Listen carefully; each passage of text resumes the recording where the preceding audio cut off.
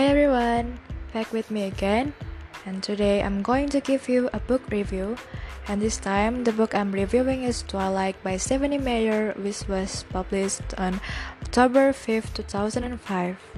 So vampire lovers, where you all? This book has the genre of young adult and vampire romance. Better if you want to read this book, make sure you are 17 years old and over. Okay? This book has 6 sequels. Yes, 6 sequels. And the first one is the book itself, Twilight. The second one is New Moon, then Eclipse, then Breaking Dawn Part 1, and there is also Breaking Dawn Part 2, and the last sequel is Midnight Sun, which was just published on August 4th. All 5 of this book series have been filmed. The plan, Midnight Sun, will also be filmed, but there are many obstacles, considering that the whole world is still hit by a pandemic and actors who have other activities, such as Robert Pattinson, who plays Edward, have been assigned to play Batman. I hope that Midnight Sun is filmed with the same lineup. So this book summary, it tells about the story of 17-year-old Bella Swan, or Isabella Swan, who moved from sunny Arizona to the small and gloomy Pacific Northwest Forks. Yes, that town named Forks. And Bella moved to Forks to live with her father, and she doesn't expect to like it. If living in Forks with its constant mist and rain wasn't bad enough, she will have to make a whole new set of friends and settle into a new school.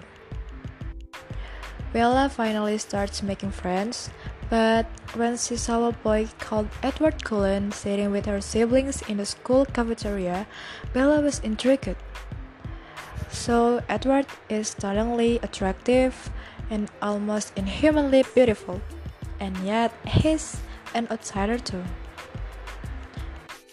Though Edward and his family have lived in Forks for 2 years, but they have never really been accepted by the townsfolk. Poor Edward Cullen's family.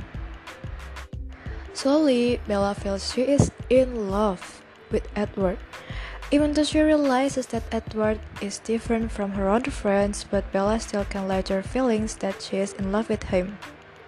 Wow.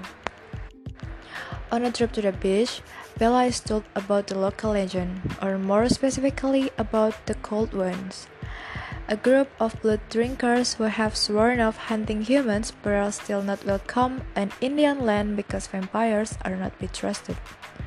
But realizing Edward is vampire changed nothing for Bella. She knows that she still loves him even if he's not human. Bella, you're simping too much.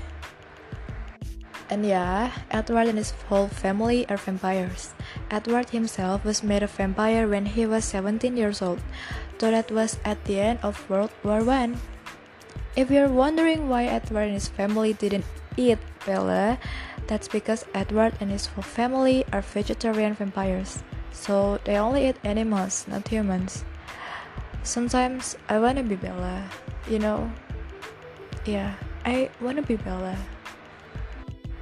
So my evaluation about this book, there are so many genres of romantic fiction with the theme of romance between vampires and humans. But for me, this book feels like it has its own genre, so that I as a reader feel very satisfied with the story. I was carried away by the atmosphere of the story. The story is told in first person from Bella's perspective, so the reader only ever knows what she knows, making Edward and his family a mysterious that is slowly unraveled throughout the book. Twilight is a story written and told beautifully and perfectly. Yes, it's very perfect for me, and also very beautiful. And the love story between Bella and Edward feels very touching and compelling, but sometimes it feels melancholy considering their love story is impossible. Yeah, because it's human and vampire. Sounds impossible, right? And this book has almost no flaws. However, for me, there is one drawback, exactly the lack of explanation about Edward. I guess it's also because the story used Bella's point of view, but for me it still feels loose. And my opinion about this book is this book was once labeled as a vampire story that all of you who don't like vampire stories can read. Yeah, I extremely agree with that, because before reading Twilight, I didn't like stories about vampires. Moreover, the love story of vampires and humans sounds very fictional. But after reading the book, I fell into the world of stories with the vampires them, and I thought, no problem, the story is very fictional. It's better than fiction but hanging onto reality, because it is better fiction that is truly fiction until reality can achieve it. So I think that's enough for this book review. See you on another book review, and thanks for today. Bye. Have a nice day, guys.